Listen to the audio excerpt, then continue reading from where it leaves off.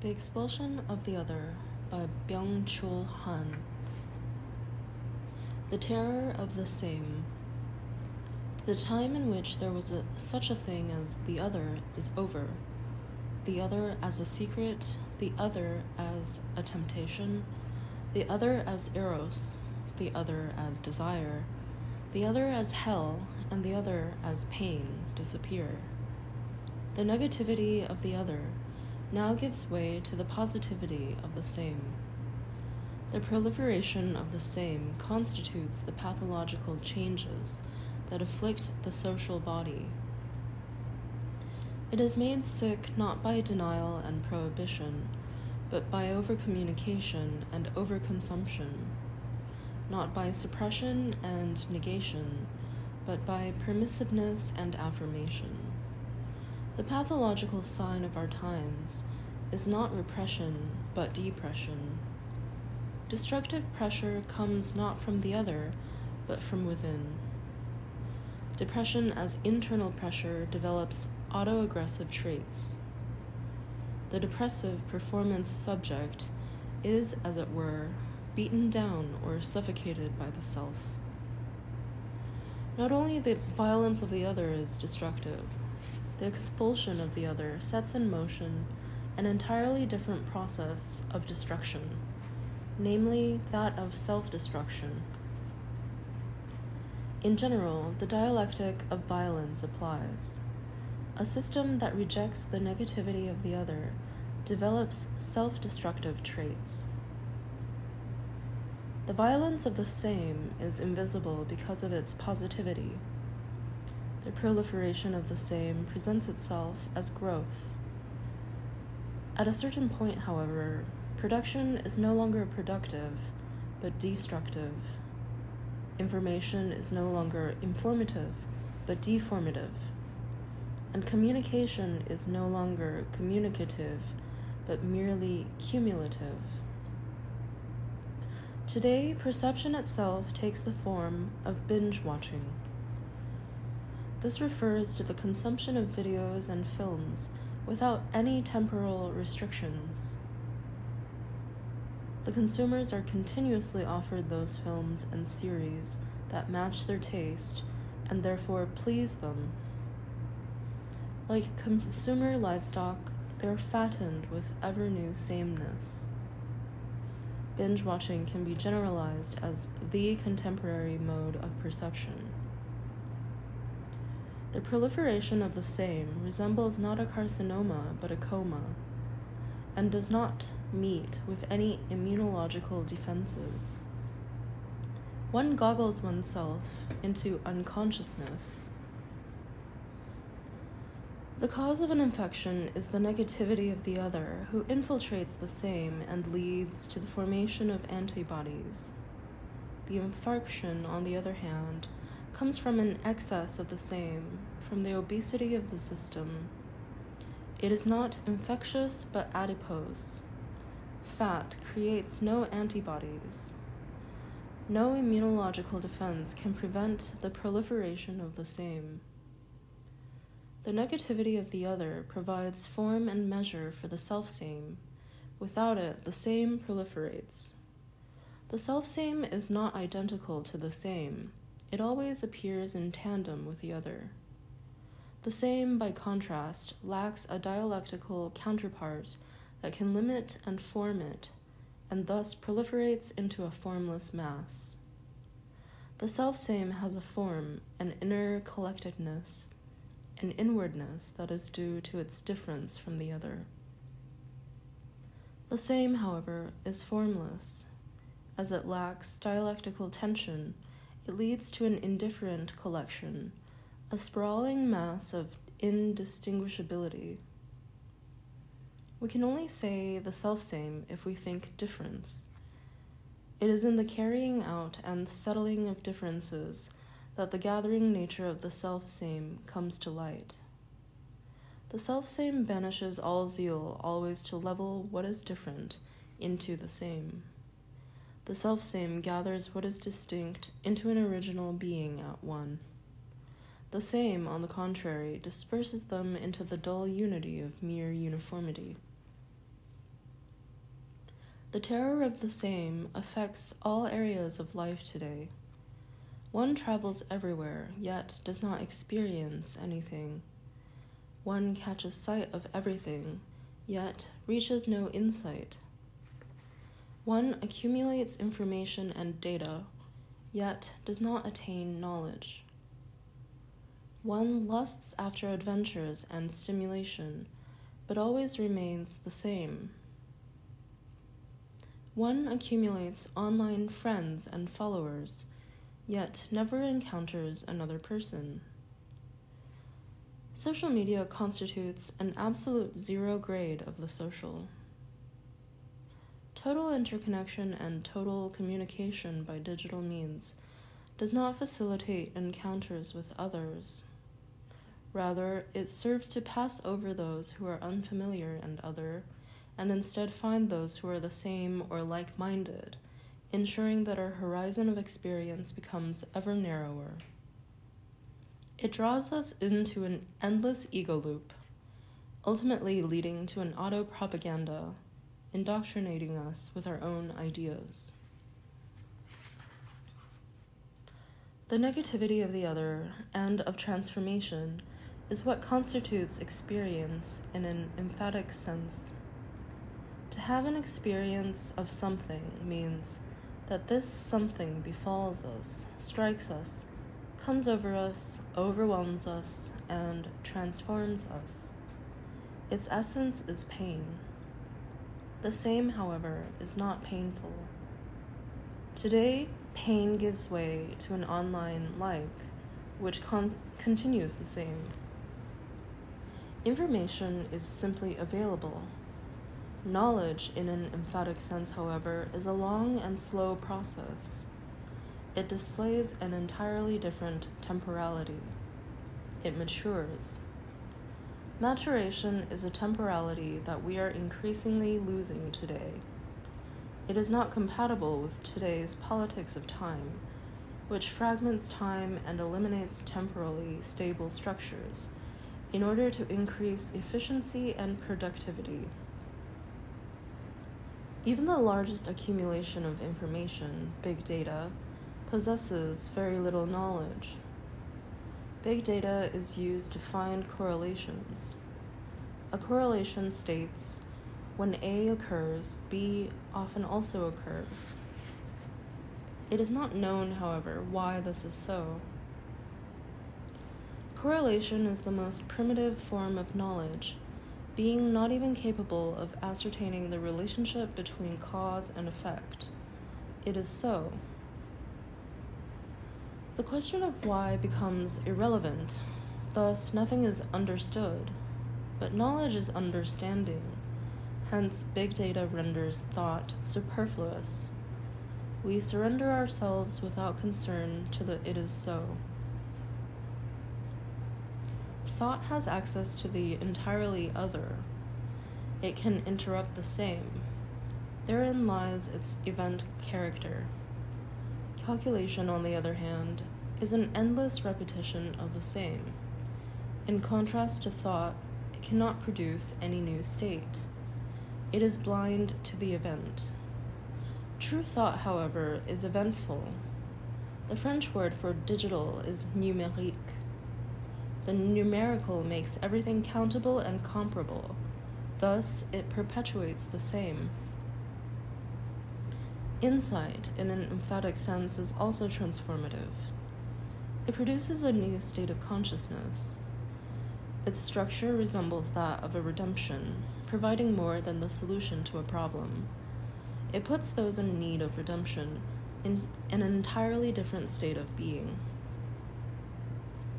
In his text, Love and Knowledge, Max Scheler points out that Augustine ascribes to plants, in mysterious ways, a longing to be looked at by humans, as though what happens to plants through love-derived insight is a kind of analogue of redemption.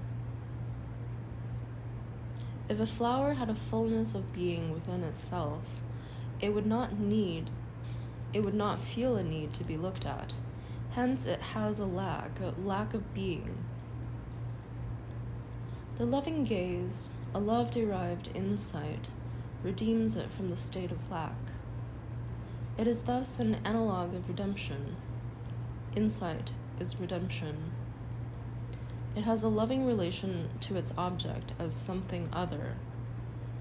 This is where it differs from mere cognizance or information, which entirely lacks the dimension of the other. Negativity inheres in the event, for it brings with it a new relationship with reality, a new world, a new understanding of what is. It suddenly places everything in an entirely different light. Heidegger's forgetfulness of being means nothing other than this event blindness. Heidegger would say that today's communication noise, the digital flurry of data and information, deafens us to the noiseless roar of the truth, to its silent violence. A roar, it is truth itself stepped among mankind, right into the metaphor flurry.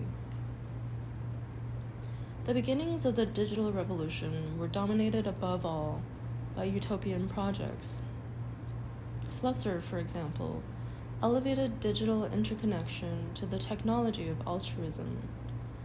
Being human then means being connected to others. Digital interconnection supposedly enables a special experience of resonance. Everything resonates sympathetically. The net vibrates. It is a pathos. It is a resonance. That is the foundation of telematics, this sympathy and antipathy of proximity. I believe that telematics is a technology of altruism, a technology for the implementation of Judeo-Christianity. The basis of telematics is empathy. It eliminates humanism in favor of altruism. The mere fact that this is possible is already quite colossal. Today, the net changes into a special resonant space, an echo chamber purged of all otherness, all foreignness. True resonance presupposes the proximity of the other. Today, the proximity of the other gives way to the gaplessness of the same. Global communication only permits equal others or other equals. Distance is inscribed in closeness as its dialectical counterpart. The abolition of distance does not create more closeness, but rather destroys it. Instead of closeness, a complete gaplessness ensues. Closeness and distance are interwoven, kept together by a dialectical tension. This tension consists in the fact that things are given life precisely by their opposite, by that which is other than themselves. A mere positivity, like gaplessness, lacks this animating force. Closeness and distance dialectically mediate each other, like the self-same and the other. Thus, neither gaplessness nor the same are alive. Digital gaplessness removes all varieties of proximity and distance. Everything is equally near and equally far. Trace and aura. The trace is appearance of a nearness, however far removed the thing that left it may be. The aura is appearance of a distance, however close the thing that calls it forth. The negativity of the other, the foreign, the enigma, inheres in the aura. The digital society of transparency de-auratizes and demystifies the world. Over-closeness and overexposure, as the general pictorial effect of porn, destroy any auratic distance, which also characterizes the erotic. In porn, all bodies are alike. They also consist of equal body parts. Robbed of all language, the body is reduced to the sexual, which knows no difference apart from gender. The pornographic body is no longer a sight, a sumptuous theater, the fabulous surface of the inscription of dreams and divinities. It relates nothing. It does not seduce. Pornography carries out a complete de-narrativization and delingualization not only of the body, but of communication as such. Therein lies its obscenity. It is impossible to play with the naked flesh. Play requires an illusion, an untruth. Naked pornographic truth permits no play, no seduction. Sexuality as functional performance likewise drives out all forms of play. It becomes entirely mechanical. The neoliberal imperative of performance, sexiness, and fitness ultimately reduces the body to a functional object that is to be optimized. The proliferation of the same is the full through which only the empty appears. The expulsion of the other produces an adipose emptiness of fullness.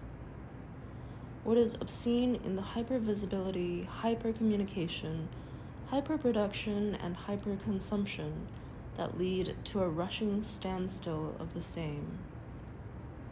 What is obscene is the perpetual engendering of the same by the same. Seduction, by contrast, is the power to tear away the same from the same, to make it deviate from itself. The subject of seduction is the other. Its mode is play as the countermode to performance and production. Today, even play is transformed into a form of production. Work is gamified. Charlie Kaufman's stop-motion film, Anomalisa, mercilessly depicts today's hell of sameness. It could equally have been called Longing for the Other or In Praise of Love. In the hell of sameness, no desire for the other is possible. The protagonist, Michael Stone, is a successful motivation trainer and author. His best-selling volume is entitled How Can I Help You Help Them? A typical self-help guide for the neoliberal world. The book is universally acclaimed because it considerably increases productivity. Despite his success, he finds himself in a major existential crisis. He seems lonely, lost, bored, disillusioned, and disoriented in a meaningless, monotonous, polished society of consumerism and performance. Its denizens all have the same face and speak in the same voice. The voice of the taxi driver, the waitress, or the hotel manager is identical to that of his wife or his ex-girlfriend. The face of a child is no different from that of an adult. The world is peopled by clones, yet each paradoxically wants to be different from the others. Michael goes to Cincinnati to give a lecture. At the hotel, he hears a woman's voice that sounds entirely different. He knocks at the door of what he assumes to be her room. He finds her. To his surprise, she recognizes him. She has come to Cincinnati to hear his lecture. She has not only a different voice, but also a different face, yet she finds herself ugly, as her face deviates from the optimized, standard one. She is also chubby and has a facial scar that she tries to hide behind her hair. But Michael falls in love with her different voice, with her otherness, with her anomaly. Intoxicated with love, he calls her Anomalisa. They spend the night together. In a nightmare, Michael is pursued by completely identical hotel staff who want to have sex with him. He wanders through a hell of sameness. At breakfast, he is alarmed to find that Lisa's voice is becoming increasingly like the standard voice. He returns home. The desert of sameness is everywhere. His family and his friends welcome him, but he cannot tell them apart. They are all the same. Totally confused, he finds himself looking at an old Japanese sex doll that he bought for his son at a sex shop. Her mouth is wide open, ready to fillet. In the final scene, Lisa affirms her love for Michael as if from another world, seemingly liberated from the spell of sameness, in which everyone is given back their own voice and their own face. Lisa tells him in passing that Anomalisa means sky goddess in Japanese. Anomalisa is the epitome of the other who saves us from the hell of sameness. She is the other as Eros. In that hell of sameness, humans are nothing but remote-controlled puppets. It therefore makes sense that the film was indeed made with puppets, not real actors. The treacherous cracks in Michael's face make him sense that he is now only a puppet. In one scene, part of his face falls off. He holds the piece of his mouth, which automatically babbles something. He's shocked by the fact that he is a puppet. Buchner's statement that we are puppets, drawn with wire by unknown forces. Nothing is ourselves, could probably have served as the film's tagline.